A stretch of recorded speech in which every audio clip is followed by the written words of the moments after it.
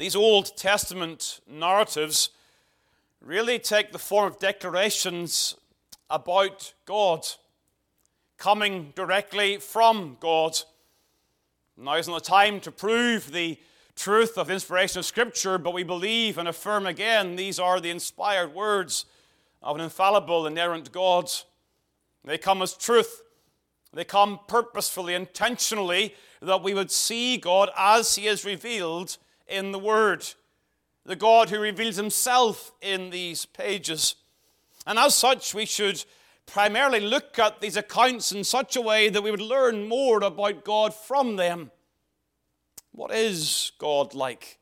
Who is the God and Father of our Lord Jesus Christ? But when we look at these portions in such a way, at times we must confess they make uncomfortable reading. We struggle to see how these narratives fit with a God of mercy and compassion. The trouble is, our view of God is often conditioned by how we would like God to be. But our view of God must be regulated by the Word of God itself and not by our preferences or by our notions. You see, in this chapter, we're coming again to see familiar, similar themes to that we noted last week. In many ways, I could have just copied and pasted the outline from last week. The same things are revealed in a very, very similar manner. Elijah's ministry continues post-Ahab. Verse 1, then Moab rebelled against Israel after the death of Ahab. Ahab's gone, but Elijah has not. Elijah's work and ministry continues in the successor to Ahab, namely the son of Ahab, Ahaziah. These books would have been read together. We have them divided up, of course, in our Bibles. This is now often thought of as the fourth book of the Kings. 1st and 2nd Samuel, 1st and 2nd Kings, but these four books of the Kings in Hebrew literature, they came together. And thus we should see a continuity between the end of 1st Kings and the beginning of 2nd Kings. And rather than bemoaning the repetition, we should see that this is how God would instruct us. We should not complain about God's ways. I say I should not complain about God's ways. As a preacher, you want variety. It keeps people interested. It keeps them engaged. If the sermons are so similar week by week, again, people sort of get to the point, they go, here we go again. If I'm wrong, please forgive me. But that's my heart. And I come to these passages and I think, well, how do I make this fresh? How do I come to the same truths in ways that are going to engage the people and the listeners? I want to do that. But we should be submissive again to God's Word. God has brought these accounts to us back by back. The last three chapters of 1st Kings, the first chapter of 2nd Kings, they continue the same theme of God bringing judgment to those who will not heed His Word. Those who turn their backs against the Word of God, God does indeed come in judgment, ultimately pointing us forward to Christ Jesus, our Lord. Ahaziah is a tragic figure. Tragic. You think of the lessons he must have seen as a young man being raised under his father Ahab. All that he'd been aware of, all that he would have seen. And yet chapter 22 of 1 Kings ends. Ahaziah, the son of Ahab, began to reign over Israel. Verse 52, and he did evil in the sight of the Lord, and that's not enough, and walked in the way of his father, and even that's not enough, and in the way of his mother, and even that's not enough, and in the way of Jeroboam, the son of Nebat, who made Israel to sin. It's like a catalogue of evidence. And yet the tragedy of a fallen heart is they will stubbornly continue in the way of rebellion. And so verse 53, for he served Baal and worshipped him and provoked to anger the Lord God of Israel according to all that his father had done. Ahaziah did not learn from the life of his father, did not learn from the interventions of God, no rain, fire, all of these things, and yet he would not learn the lessons. Who's going to be like Ahaziah today? Who's going to choose that pathway? You're here in the house of God, under the word of God. You've heard the warnings of God's judgment. The coming of Christ is going to come and judge this world. You've heard these things. And yet, are you going to stay in the pathway of Ahaziah? We've got to learn these lessons. I'd like to remind you again that these narratives, they prepare the way for us to receive the message of the cross of Christ. And the cross, the place where this God, the God of Elijah, out of a love for sinners, pours his wrath upon his Son, that we might know redemption. This is your God today, dear child of God. This is your God today, dear sinner, whether you choose to accept it or not. This is the one God, the only true and living God. And first of all, this God is a God who is intolerant of idolatry. That's the first and primary theme in this passage. Again, remember how 1 Kings ends. For he served Baal and worshipped him and provoked to anger the Lord God of Israel, according to all that his father had done. Then Moab rebelled against Israel after the death of Ahab. See the connection there? This is meant to be read in a consecutive fashion. You're seeing a direct correlation between the end of 1 Kings and the beginning of 2 Kings. Because note, first of all, in this section, note the injury that Ahaziah sustains. Because when you read this, it jars as a reader. Moab rebelled against Israel, and Ahaziah fell down through a lattice in his upper chamber. Be honest. It's meant to kind of catch your attention in such a way you go, how are A and B related here? What's actually going on? Well, of course, you will know that Moab is a significant figure in the Bible's history. And in the reign of David, Moab is placed under David's rule. Their rebellion, verse number 1, is a sign and a marker in God's providence that all is not well with the people of God. The rising of Moab is God saying to his people, pay attention. Watch out. Your idolatry and your iniquity is not missed by my sight. Yet we find Ahaziah doing nothing. That's the point. The point of this passage is when we read the account of Ahaziah, we find him not repenting spiritually and doing nothing militarily. He is simply inactive. He just is in his bedroom at ease. And he's lying against a lattice and he falls down through that lattice and he is injured in some way. The word is he is sick.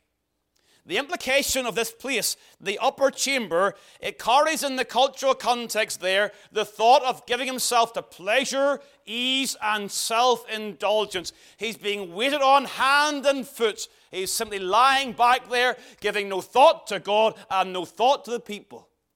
He's a waste of space. It's essentially what Ahaziah is at this important time in the history of God's people. What a tragedy. What an absolute tragedy to have such a leader.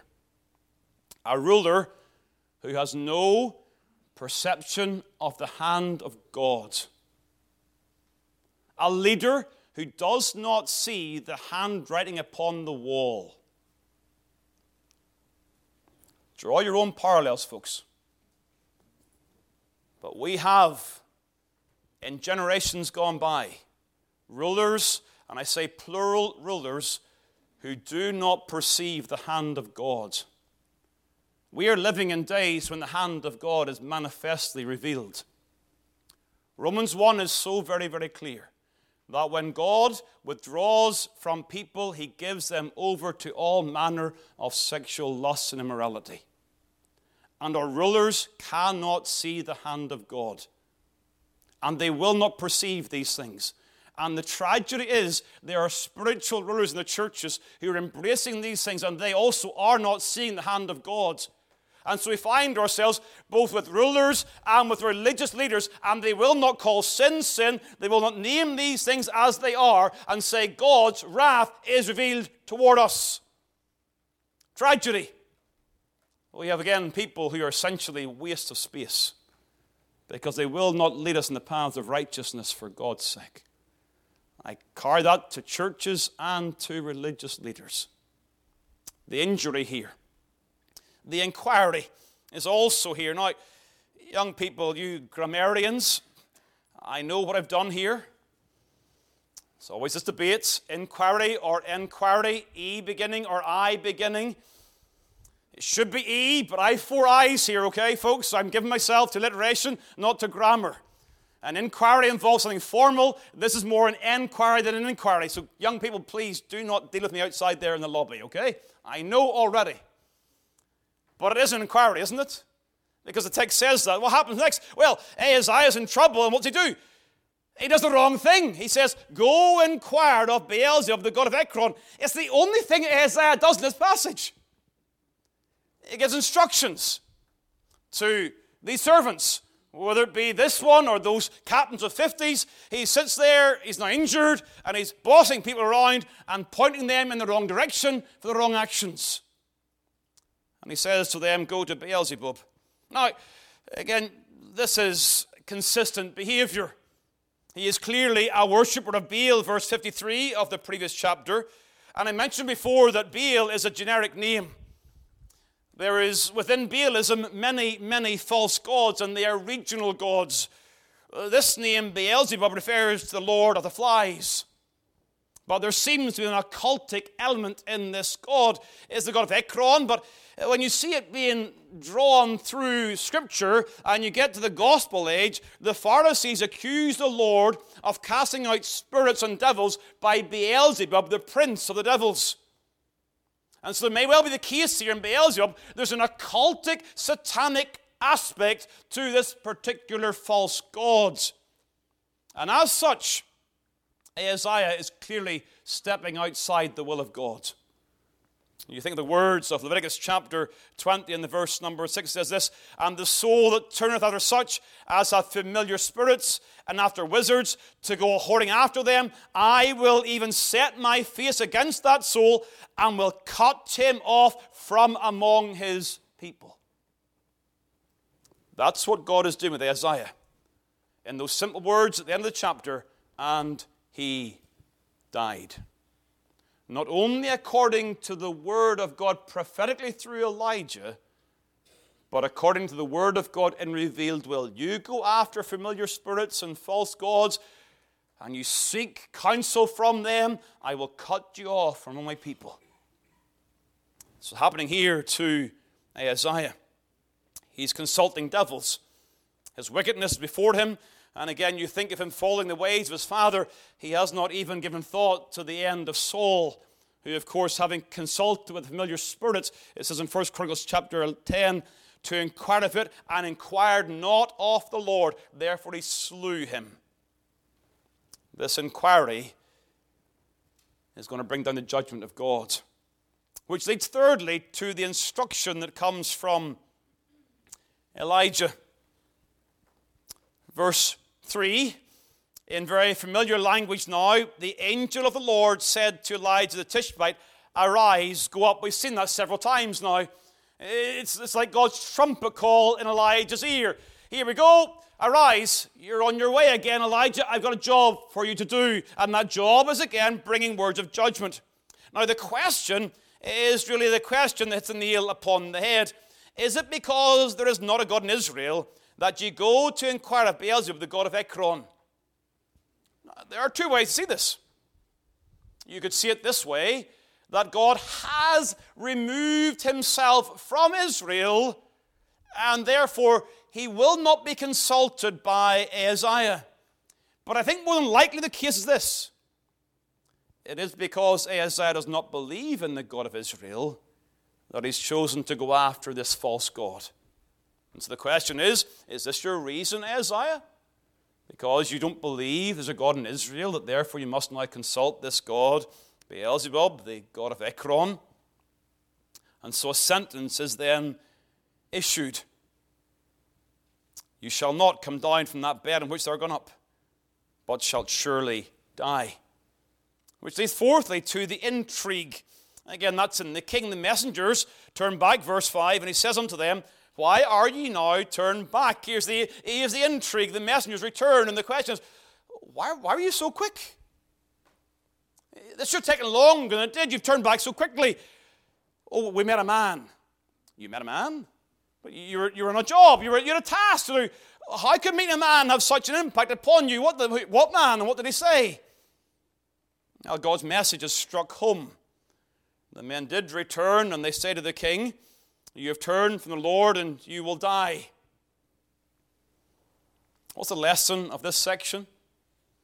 Well, it is the title of the section, God is intolerant of idolatry. We've seen that time and time again, but in Isaiah's case, we are seeing more. We're seeing in his example, particularly the fact that idolatry arises out of unbelief. He served Balaam, verse 53. He consults of Beelzebub, the god of Ekron, verse number 2.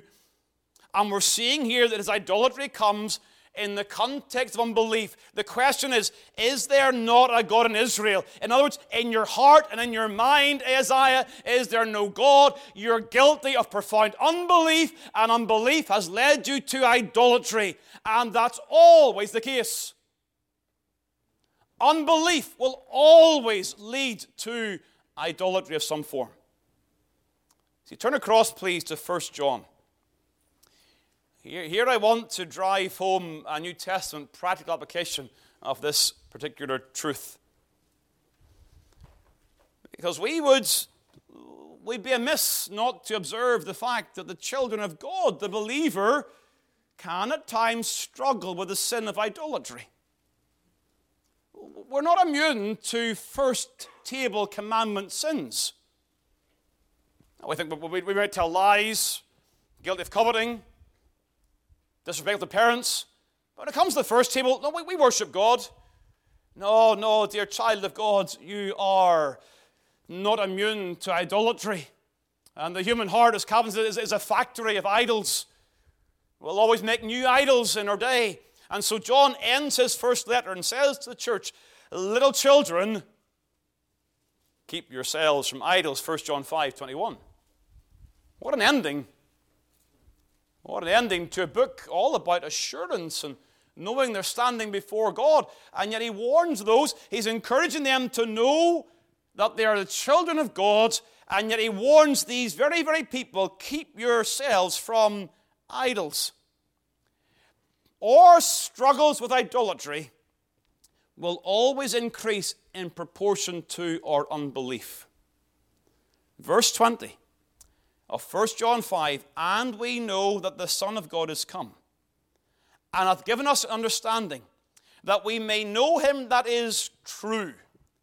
And we are in him that is true, even in his Son, Jesus Christ. This is the true God and eternal life. Little children, keep yourselves from idols. Amen. The application of this to your soul today is to get before God and cry unto him for the work of the Spirit of God in applying the Word of God, that you be strong in faith, that you would know the truth and rest upon the truth and delight in the truth, that you would know Christ Jesus, and knowing him, you'd be free from idolatry. Idolatry comes with unbelief. And when the child of God begins to slip back into unbelief, idolatry comes upon its heels. It's always the way. There's a direct correlation. When the child of God finds himself dabbling in the idols of this world, we may not have Beelzebub, and we may not have all the Baal gods of that day, but we have our own modern day Baals. You know them, you look around them. The gods of fame and fortune and money and sport and popularity and all these things. We have no shortage of gods in our own day. And you'll have your own favorites. And at times, you'll find yourself conflicted. If you're honest, you'll realize that God is not first in your life. And when God is not first in your life, then something else is. And something else is first in your life when you do not trust in Christ the way you ought. You see, when we see Christ for who he is in verse 20, then we will see that every false god is just that. When we are convinced of the unseen truth, then the seen vanities are easily confronted. We cannot see Christ, but we know him to be true. We love him who is true. And when we trust in the unseen reality of Christ Jesus, then the things that we see are seen to be what they are, vanities. All that glitters is not gold.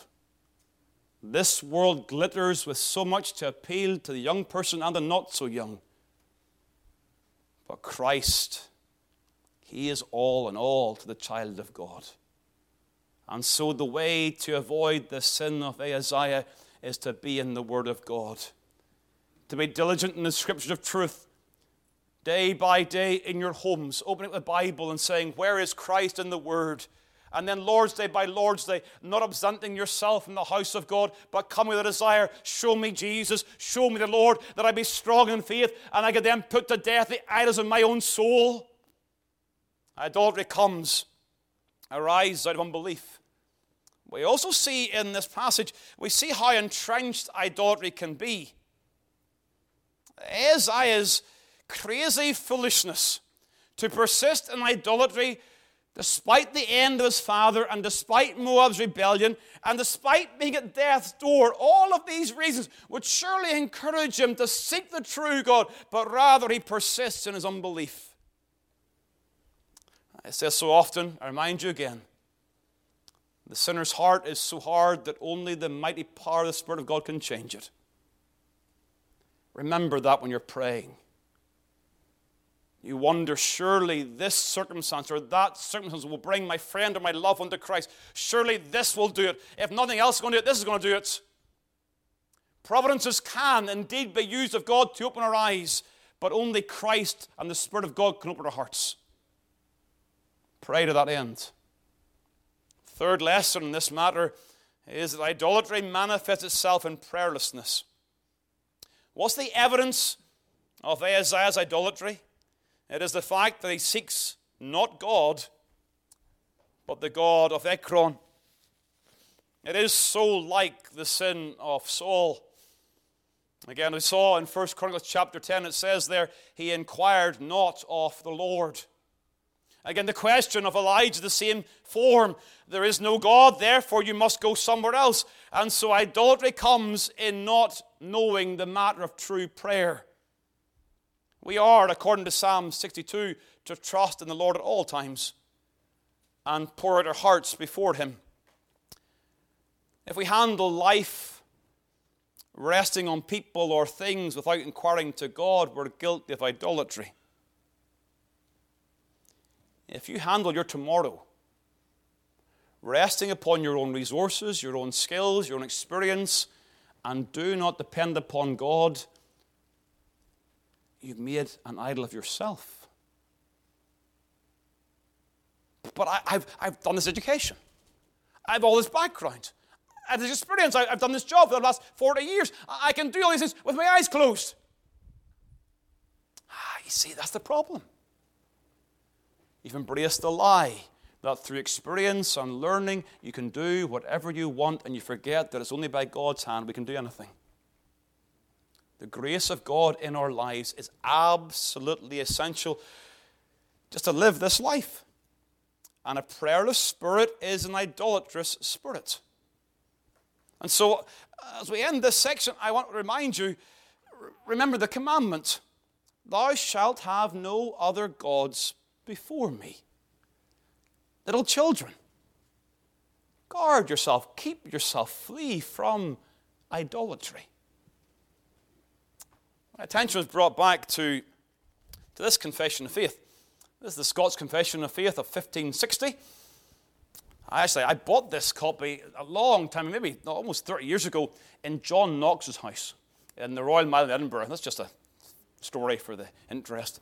But it says this, chapter 1 on God. This is a confession in the spirit of John Knox. We confess and acknowledge one God alone, to whom alone we must cleave, whom alone we must serve, whom only we must worship, and in whom alone we put our trust. It's the repetition of only and alone that strikes the child of God in that passage.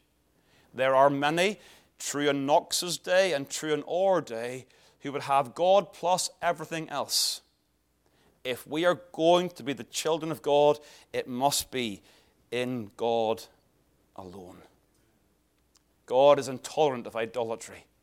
He is zealous and values the glory of his own name. But secondly, please note God's protection of his reputation. You see, if we're to read this passage and understand this passage, we must grasp it in light of the issue that's at stake. It is the issue of God's honor and the glory of his name. And in the Word of God, that is a constant issue. And God acts always for the honor of his name. When the people of God, they come before the Red Sea and they're confronted with doubts and grumblings, it says, nevertheless, he saved them for his name's sake. And here God is acting for his name's sake. The king has inquired of a God who is no God. And in such a manner, he's leading the people to suggest that there is no God in Israel. And thus God must step in for the honor and glory of his name. And we can pray that same prayer. For the honor and glory of your name, step in our day. Make yourself known when people say, the heathen say, where is your God? Lord, we pray, show yourself to be strong in our day. What does he do? Well, note first of all the response of the king to the word of God. The word of God comes to him, verse number 6, thou shalt surely die. And what is the response of the king? What manner of man? His attention is immediately focused upon the man and not on the message. And so what he attempts to do, he attempts to silence the man.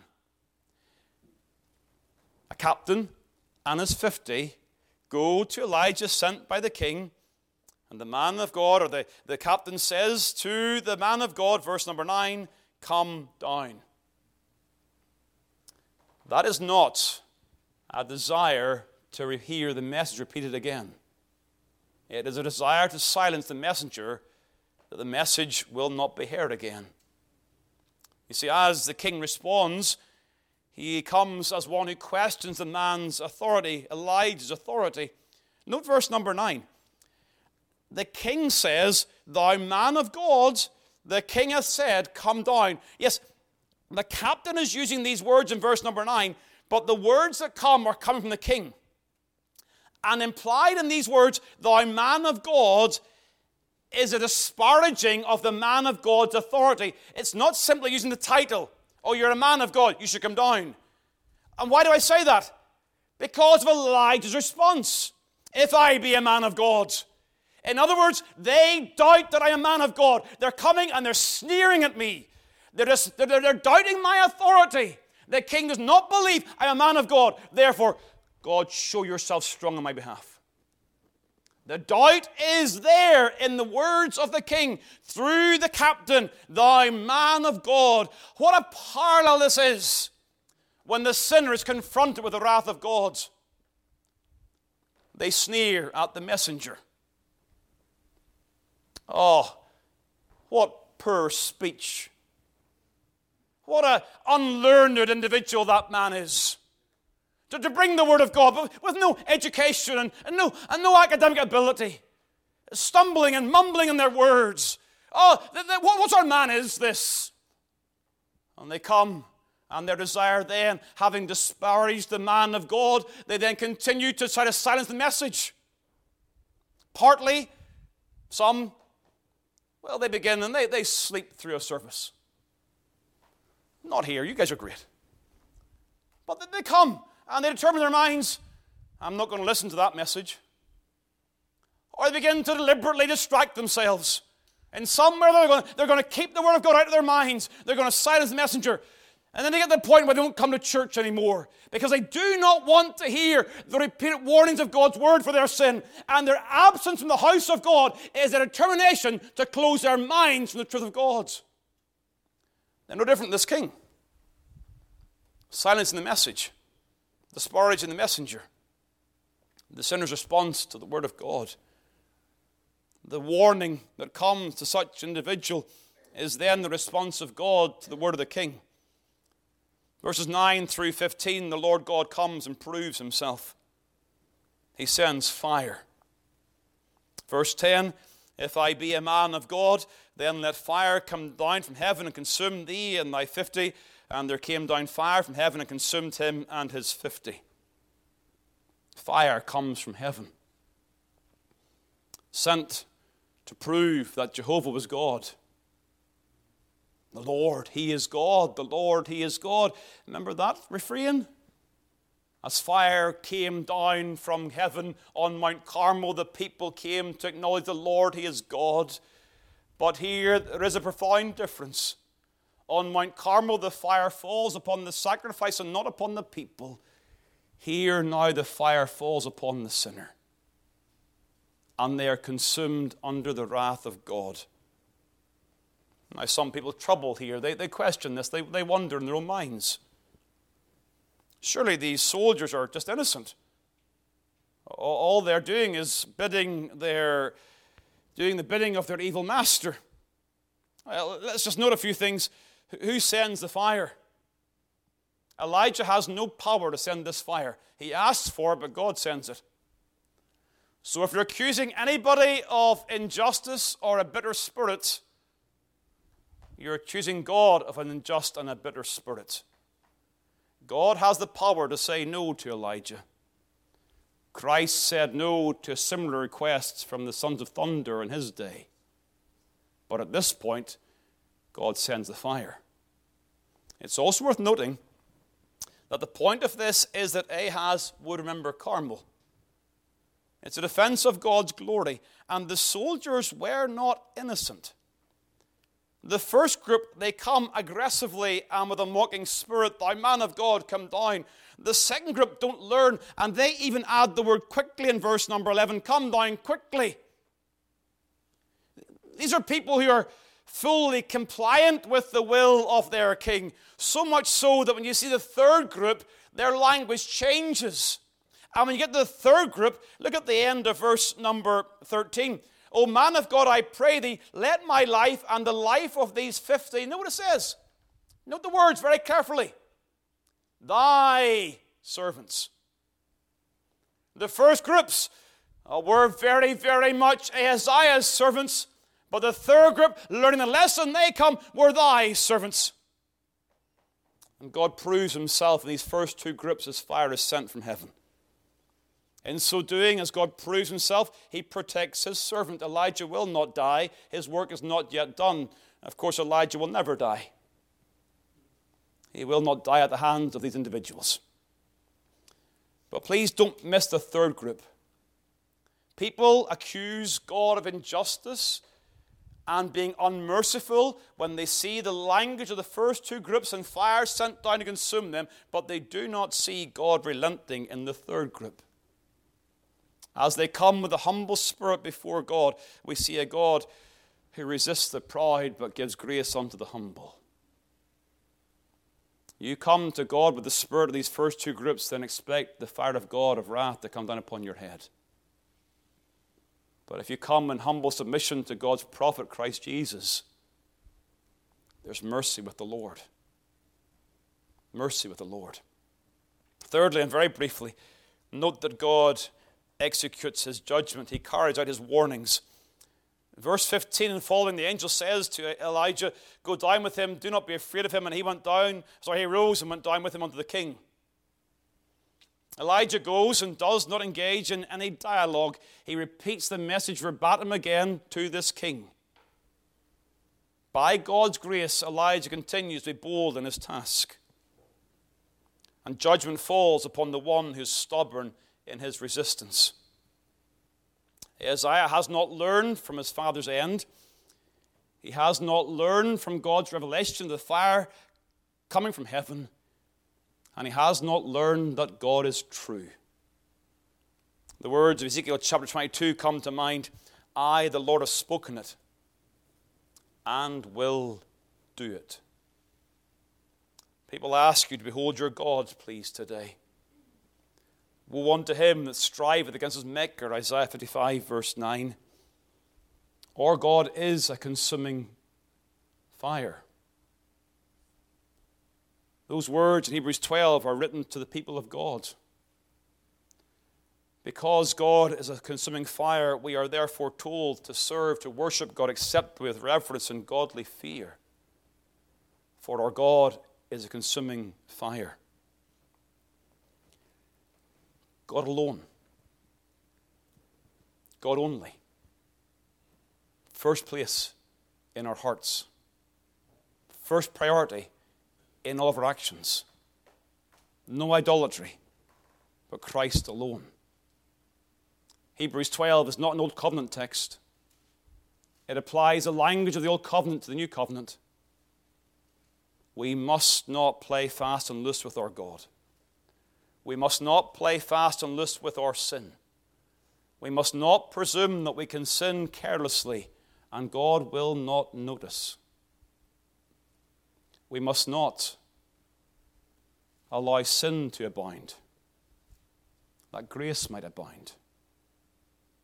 Rather, because grace abounds, we are those who delight in serving our God who is a consuming fire. The character of God is displayed in this scene. This scene actually sets and prepares our minds for Calvary. Because on Calvary, God's wrath comes down upon his Son and the fire falls, like Carmel upon the sacrifice and not upon the people. Remember the words of my favorite hymn growing up when I was first converted in our hymn book called Christian Hymns, a Welsh hymn book. And there's a great Welsh Baptist pastor who written this hymn, "Great is the gospel of our glorious God, where mercy met the anger of God's rod. A penalty was paid and pardon bought, and sinners lost at last to him were brought." Mercy met the anger of God's rod. The fire of God fell upon the Son on Calvary,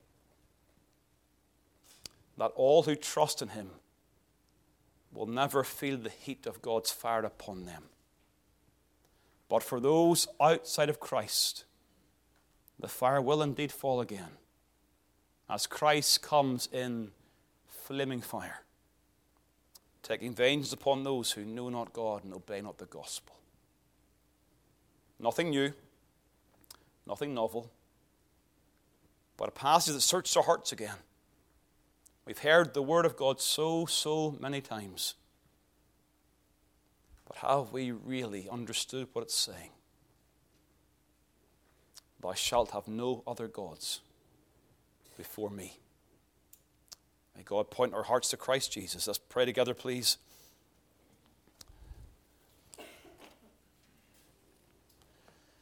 Seeking the Lord again for his grace and the proper understanding and application of the word of God. Eternal God and Father, we do come before thee humbly again. Thank you, Lord, for even these solemn portions of your word. So often, O Lord, our delight would be to consider the glories of the grace of God revealed in the gospel of Christ. And you've taken our minds there, O Lord, but via the pathway of judgment. Thou art the judge of all the earth, and you always do what is right. We submit to thee.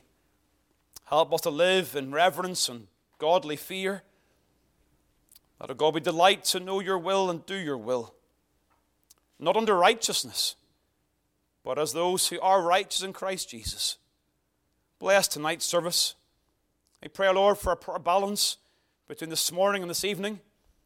That we who value the necessity of a proper view of sanctification will delight in the proper view of justification. That we rejoice that whoever believes and calls upon the Lord shall indeed be saved. Oh God, we pray, bless this day to our hearts. Help us throughout the day to hallow and to honor your day, as we pray in Christ's name. Amen.